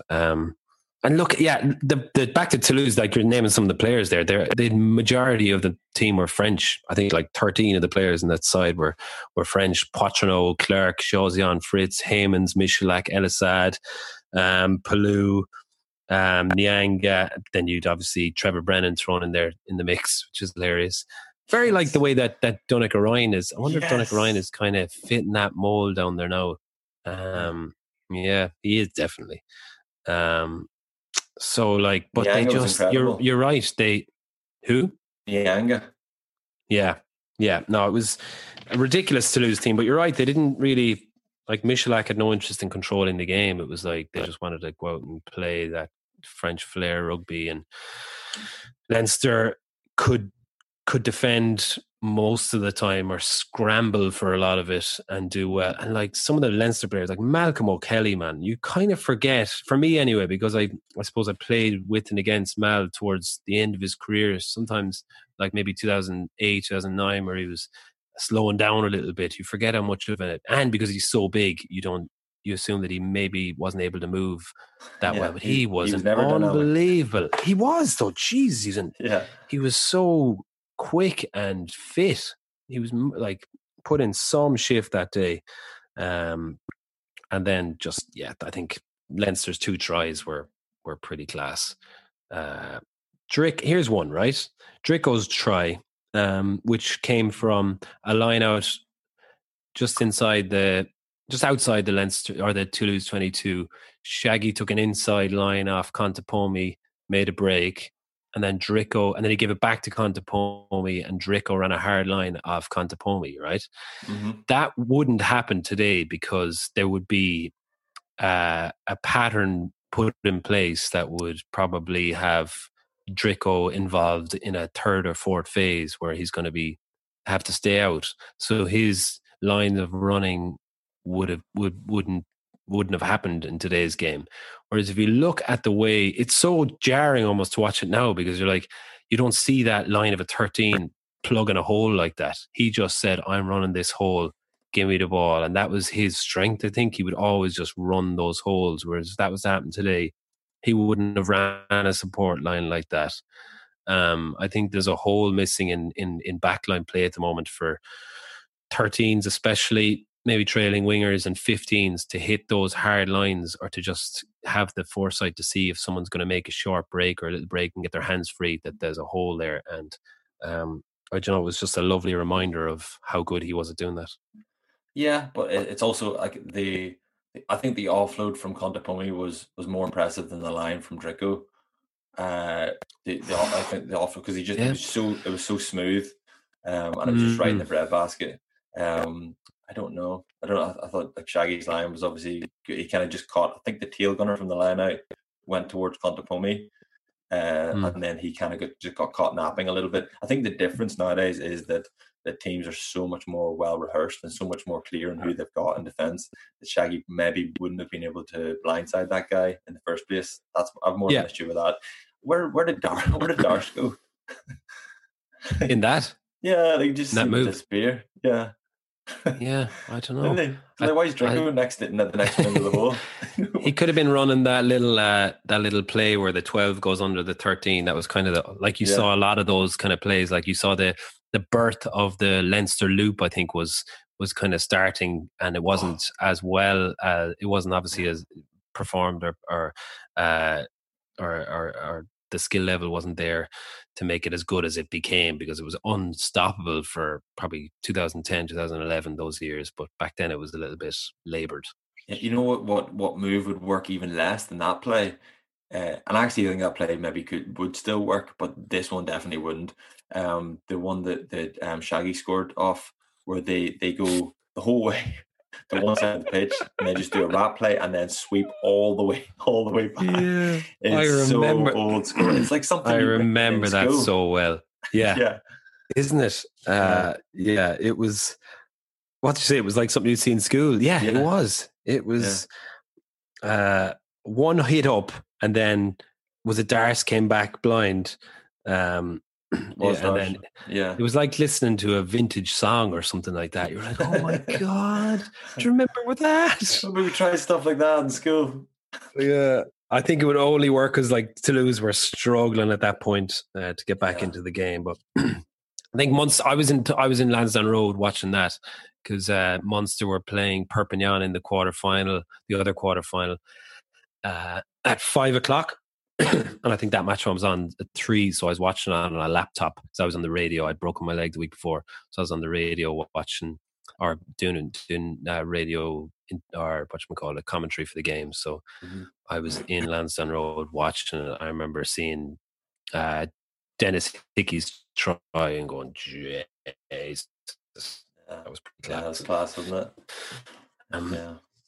Okay, we'll move on from that anyway, and we'll get to our classic movie, right? So this week, as I said earlier on, all these things were telling me that I need to go back to college, and how interesting it would be to go back to college, and how much it would change my perspective on the world. Because, right, college and universities around the world are like a hotbed for cultural and social change and all that kind of crack.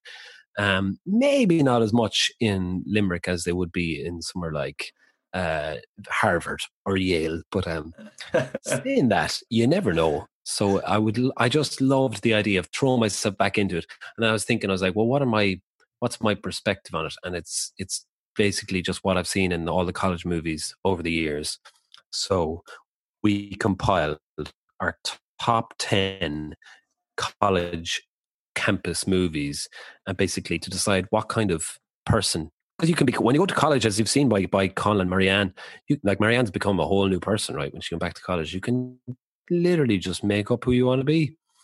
So we kind of decide which college person we want to be. So the 10 films we went with were, at number 10, Van Wilder. Pretty hilarious film. Watched bits of it back. Didn't enjoy it as much as I remember enjoying it. It can be a bit douchey, but it fits the role. As you know, it kind of ticks a lot of boxes. I think the criteria, for this college campus film is you have to have the hero, the main guy, who's very likable. He's got himself in a little predicament, and he's got to get himself out of it. And he's surrounded himself with certain people, like the nerd, the kind of weird guy that becomes quite useful, the crazy guy that's ridiculous but hilarious, and then like nemesis, which is like maybe the dean or the jock or the kind of rich kid that's just an asshole. Then you have the love interest, whoever they might be, guy or girl, and then the journey that they go on, and they all seem to be centered around love as well, and the finding of love. Is that what college is really? When you come out of school and you've been conforming to this under very restricted kind of guidelines and movements, but then you get to college and you can do what you want, and it's love, sex, romance, crack, drink, drugs, rock and roll. Not for us. No, it wasn't. No, it was training at 7:00 in the morning. Yeah, it was training, but loads of crack. It wasn't. I wouldn't say we got to experience the coming of age, the kind of independence, and kind of remodel yourself and kind of rediscover yourself. I don't think we really did that. A little bit, because you're living out of the house, and I was kind of quite excited to get away and kind of find my feet. We basically, we didn't really leave the house. We didn't turn on the TV. There was no internet. Like, we didn't have Wi-Fi or nothing. We didn't have smartphones. We just had the crack all the time, and we were a little bit more creative with our crack and our games. We played a lot of indoor sports. We played a lot of indoor cricket, indoor golf. We played indoor golf. Yeah, with the divots in the carpet. I'm concerned that our landlord from the time might be listening to this. We smashed countless light bulbs. One light bulb, I just remember our housemate came in one day, smashed the football, and it just hit the light bulb. The light bulb shattered everywhere. And he was like, "Lads, I'm so sorry, I've got to go. Can you clean this up?" So then we kind of we started to get a little bit more creative, and we started playing darts. And then, as any group of lads that play darts together, how long does it take before someone goes to the furthest corner of the room and then tries to hit the dartboard from there? It's the most inevitable thing that always ends up happening. But then we went, yeah. So we went a step further, and we started playing darts in the dark. So we would like line up our shot, and then someone would turn off the light, and everyone would go over their heads, and then someone would launch this dart at the dartboard. We called it darks. Genius. Yeah. Well done. Yeah, well, look, I think sorry, go on. We took the darts out onto the stairs, and we discovered that if you it's quite technical though. If you were able to underarm the dart up the stairs, you could hit the ceiling in the bathroom, and you could create sparks. We did that for weeks. That was a fun game.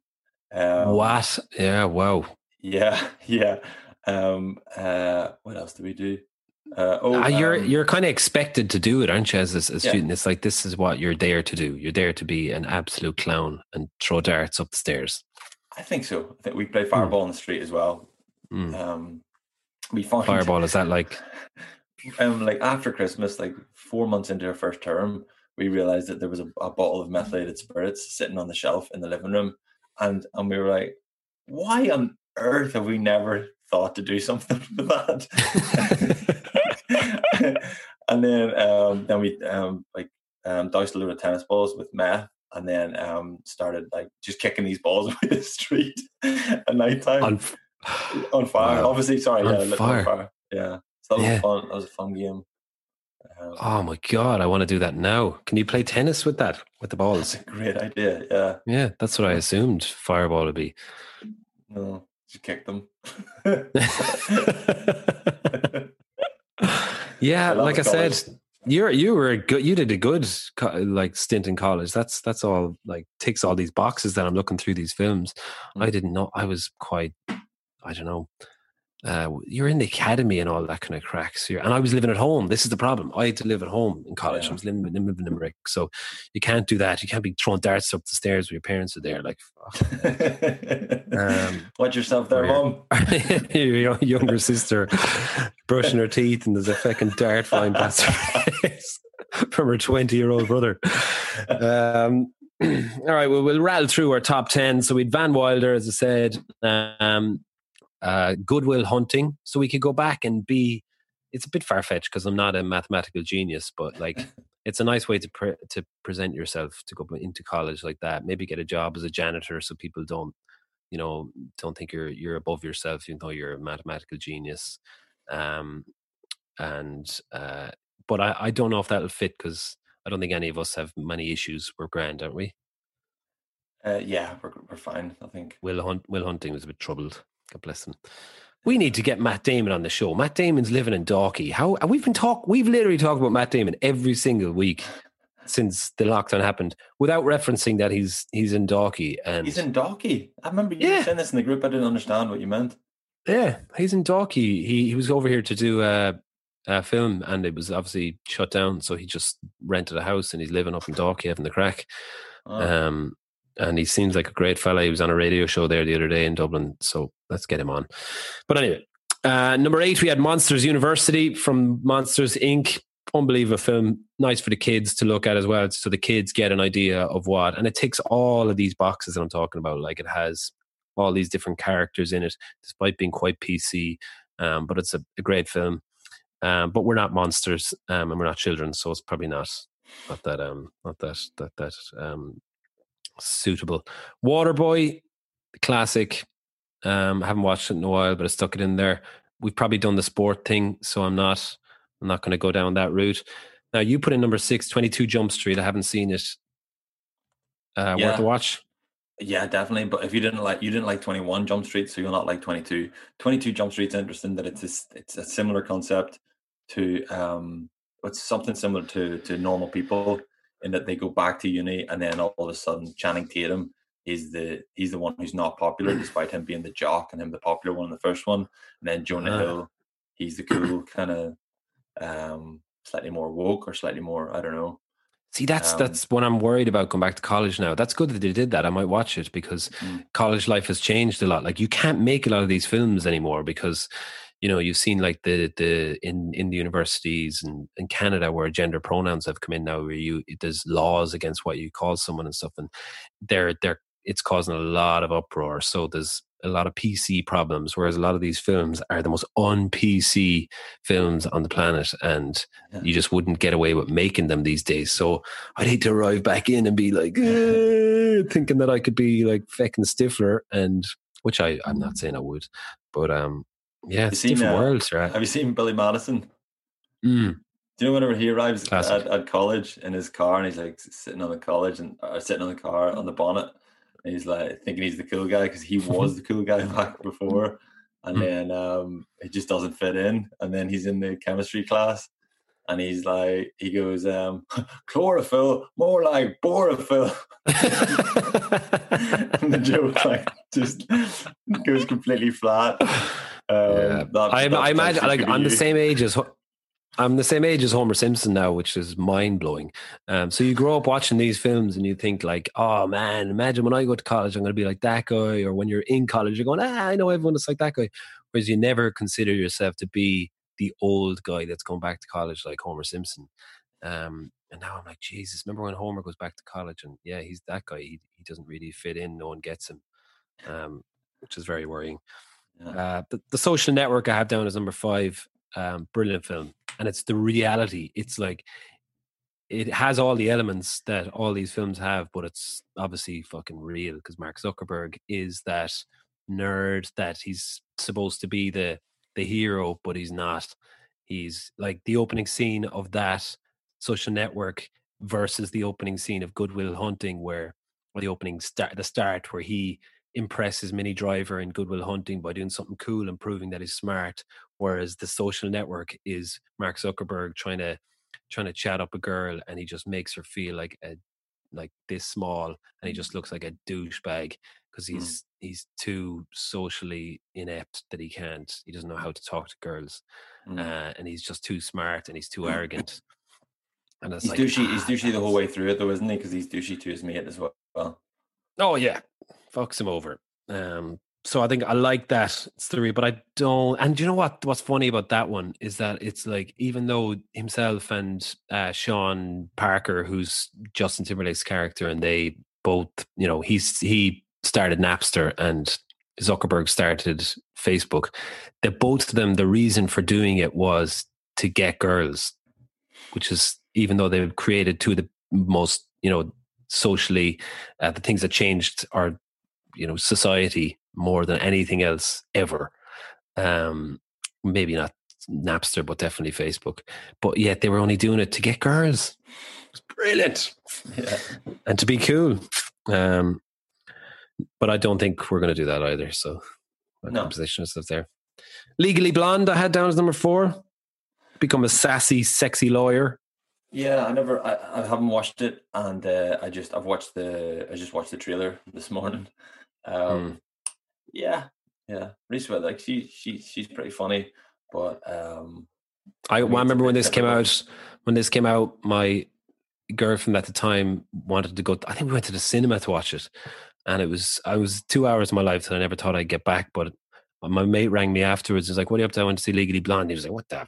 And I was like, "Yeah, Reese Witherspoon. She gets her boobs out at the end of it, man. It's class." So he. I think he went to it like a couple of days later and sat through the whole thing just to see if Reese Witherspoon gets her boobs out, and she does not. The top 3 then went with Road Trip. It's just the quintessential college film for me.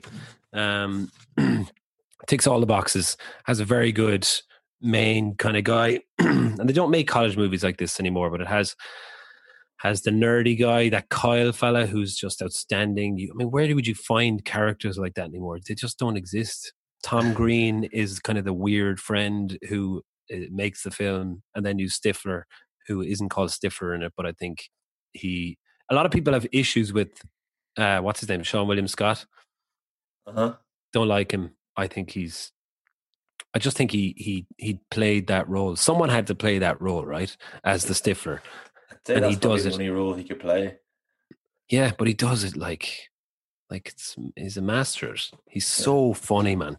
But I think Tom Green steals the show for me. So that's number 2. That's number 3. Pitch Perfect. Number 2. Right. No, I've never seen it. What? I thought you watched it last night. I was to watch it last night, but I couldn't find it anywhere, so I didn't watch it.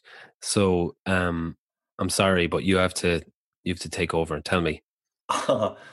Pitch Perfect is one of my not even just college movies top 10. Like, it's one of my top 10 of all time. It's amazing. There's nothing not to love, and you haven't really. You've been holding back on me a little bit, or you haven't been kind of taking my word for this because of what I said about The Greatest Showman, because I like The Greatest Showman and you're not so sure. But for me, Pitch Perfect's incredible. Anna Kendrick's brilliant. It's very funny. There's singing, there's dancing, there's nothing not to love. For me, it's just brilliant, and it's the start of what do you call Fat Amy? What's that actor's name? Who? Fat Amy, the Australian. Rebel Wilson. Yes, it's the start of her as well. She's brilliant. I do like her. She's brilliant. She was in Jojo Rabbit, which we were talking about recently. Yes, that's She's right. Yeah. brilliant in that. Yeah. What a film. Go watch that. Okay, look, I'm sorry I didn't get a chance to watch it, but I will catch up on it. I'm not sure if I could position myself. Maybe I could, because I sing and I dance. Well, I don't dance, but I sing. But I could go back. It's potential. It has potential that I could position myself. Could you see me as one of them? just think, I wonder, are you too proud? Because because you've got this kind of alternative kind of like folk kind of brand, maybe, like you've got this kind of I know you folk. got didgeridoos I'm not a and folk. you've got it all, but like I think you got to just embrace the all singing, all dancing, all cheesy tunes. I do. No, I do. This is what I'm saying. I'm like, I'm trying to get a variety. This is why I want to go back to college. I want to take it all in. I want to have color and I want to have variety and just a different view on life and perspective from everywhere else which leads me on to Old School as our number one film, because I think as a college film, it ticks all the boxes. I know we've talked about this before, but it just has it all. It has, it's the creme de la creme of college movies. The best actors, best cast, music. Like the soundtrack is so important. We'll get to that in a minute. The soundtrack of a college movie should be quite diverse and should kind of just be quite open, not just very genre related, which a lot of them, the ones we've listed, can be very genre related. Yeah. I think when you're in college, you got to listen to a bit of everything, from old to new to weird to mainstream. And then, it's, if I go back to college, right, I think I would fit most in as one of these characters. And you know what I love about it is that he goes, what's his name? Luke Wilson goes to college and he meets all these new people in his fraternity, but then he takes his friends with him. So he's not just going in, just forgetting about who he is. He just goes in and he's himself, even though he doesn't go back to college, but he's in the fraternity. But yeah, he takes Vince Vaughn with him, who's just a brilliant character, who kind of is that bad influence on him, but he's also, it's just his mate. Then I think Will Ferrell's character is probably the greatest college comedy character of all time, Frank the Tank. Yeah, was this the start of Will Ferrell? Probably, yeah, the big start, I think, when he kind of went not the start, but this is when he went stratospheric. Yeah, because his character is one of the most quotable characters. Frank the Tank is like, everything he says in this film is quotable. Mm-hmm. Yeah. No, good show. A solid number one, and a number one that's going to be. I think it's going to be a popular number one. Yeah, and just watch it. It's unbelievable to sit down and watch. And there's just such subtle parts. Like obviously the best scenes in it. The build up to when he unleashes Frank the Tank for the first time. So like he gets married and he's out in I love when he's in the garden and he's fixing his car for the first time and she comes out with a little tray of drinks and he's got the bandana on and like, here I go again on my own, is blaring or something like that. Or I think he's Master of the Puppets maybe. And he's like, hey honey, just said I'd get the Red Dragon fired up again, but he removed something from the car which isn't quite legal. It's not quite legal, so keep it on the down low. And then he's like, hey Mike, how you doing? And then the next scene she's like, don't go to that party, don't unleash Frank the Tank. And you're like, who's Frank the Tank? You've never heard Frank the Tank before. And then he kind of he's someone asks him, does he want a drink at the party? And he's like, no, I couldn't. I've got a nice little Saturday built. I promised my wife I wouldn't drink tonight. yeah. They're like, what?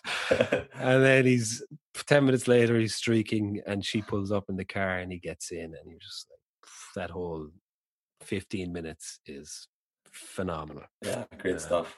Also Dean Pritchard as Jeremy Pixon is Dean Pritchard, brilliant bad guy.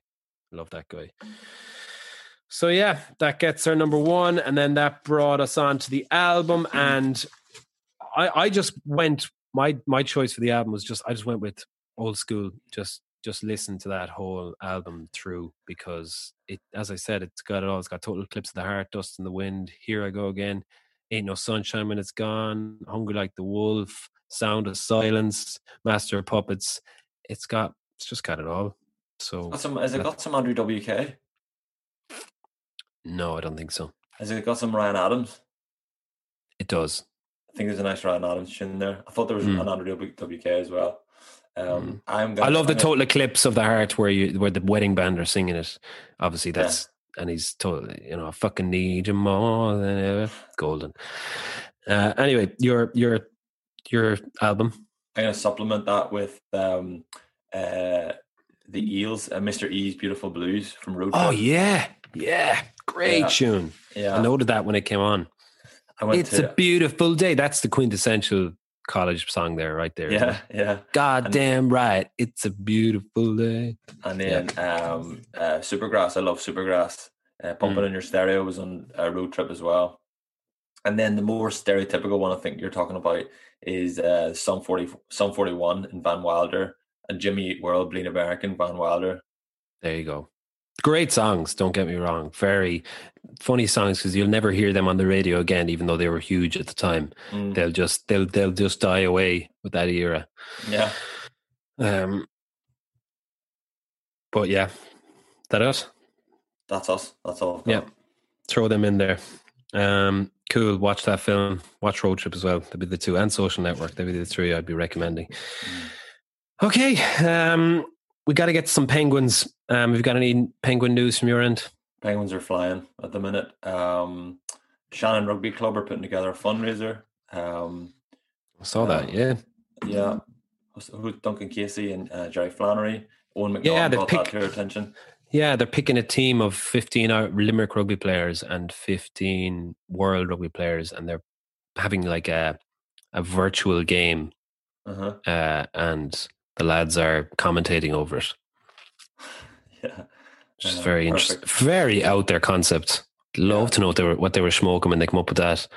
Yeah. But I'll be tuning in for sure. So Andy Killen took note of our no selling. We were concerned that Penguins were just flogging stuff in the group, taking advantage of the group. And then they've appointed 2 chairs. Sorry. Oh, I misunderstood this. I thought they were putting people in charge of like maintaining. Actually, they're trying to sell 2 chairs. They're selling 2 chairs.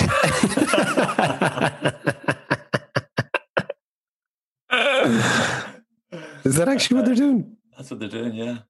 Anyway, more disgraceful behavior. More disgraceful behavior in the group. Penguin of the week this week goes to honorable mention. Who was it? Someone on Twitter was able to point out that the love interest, you might not have reached this stage in normal people. The love interest, Helen, is played by Mance Ryder's daughter, so Kieran Hines' daughter. So there's a connection between Game of Thrones and I saw that. Which guy was I'm so bad. Which guy was Max Ryder, or who was he? He's said his name wrong there. Totally, he's the one that looks like the daughter. they look very similar. All right. But who was he in Game of Thrones? What was his character? What did he do? What was he famous for? He was I think he was a wildling, was he? Jeez, it was so long ago now. I need to check. We need to get Shanahan on to check. They're checking. Game of Thrones. Okay. I think he was a wildling. Yeah. Yeah. Great. But so that's great. Well done. But the Penguin of the week this week goes to Matt McKnight, our illustrator. He did 250 burpees in 29 minutes. He set out to do 250 burpees in 25 minutes, which, having done a few burpees myself, I thought that was going to be tricky. 29 minutes is still really good going. So raising money for University College Cork Children's Hospital of Philadelphia. So well done, Matt. There's nothing on its way to you, but well done. Make your own toilet roll, Penguin. He's prolific. We might need to put him in the Hall of Fame. At this point, I think we will. Let's retire him to the Hall of Fame. Matt McKnight, congratulations. You are in the Hall of Fame, but you have to continue. That's an added responsibility now. You have to up your game and continue because you have to lead. You're the leader of the Penguins, basically. Yeah, you see the decision making process that just took place there, Matt. Like that's how seriously we take this. Very serious. So. Johnny Ray, who was on to you a few weeks ago, slagging me over Bon Iver. He kind of panicked when you told me that, and he got onto me personally on Instagram to apologize, saying he just didn't get Bon Iver, and he sent me another recommendation called Silicone Boom for a band. Very good. He just wanted to show me that he was kind of out there, so I appreciate that. And there's loads of people getting on to me with loads of different recommendations, so keep them coming. Love them, and love the positivity out there. that has been plenty for this week, I'd say. Yeah. Yeah, that's plenty of penguin chat. Yeah, plenty of chat in general. Mm. This has been a very enjoyable show. Thanks to our guests for coming on. Have a great week, lads. Have a great phase 1 of getting out of lockdown. Be positive. Oh yeah, I forgot my do's and don'ts. I've decided my do's and don'ts this week were don't put yourself under pressure to come up with loads of do's and don'ts. And do not come up with very good do's and don'ts. So you've kind of hacked the do's and don'ts. I have. You've hacked a don't into a do. Full circle. Do hack don'ts into do's. So just to have a relaxing, enjoyable week, go hang out with some family and friends in a park because you're allowed to do it now. Yeah, the garden centre because you're allowed to do it now. Or play golf and come back and tell us how good you got with our guidelines. Thanks to everybody for watching and listening. Hello to everyone on YouTube, and we'll see you over on the new channel. Thanks a million again, as always, to everyone involved in putting this show together, to Paul, to Dermot, to Pat, to Fiona for listening in, and to Anthony.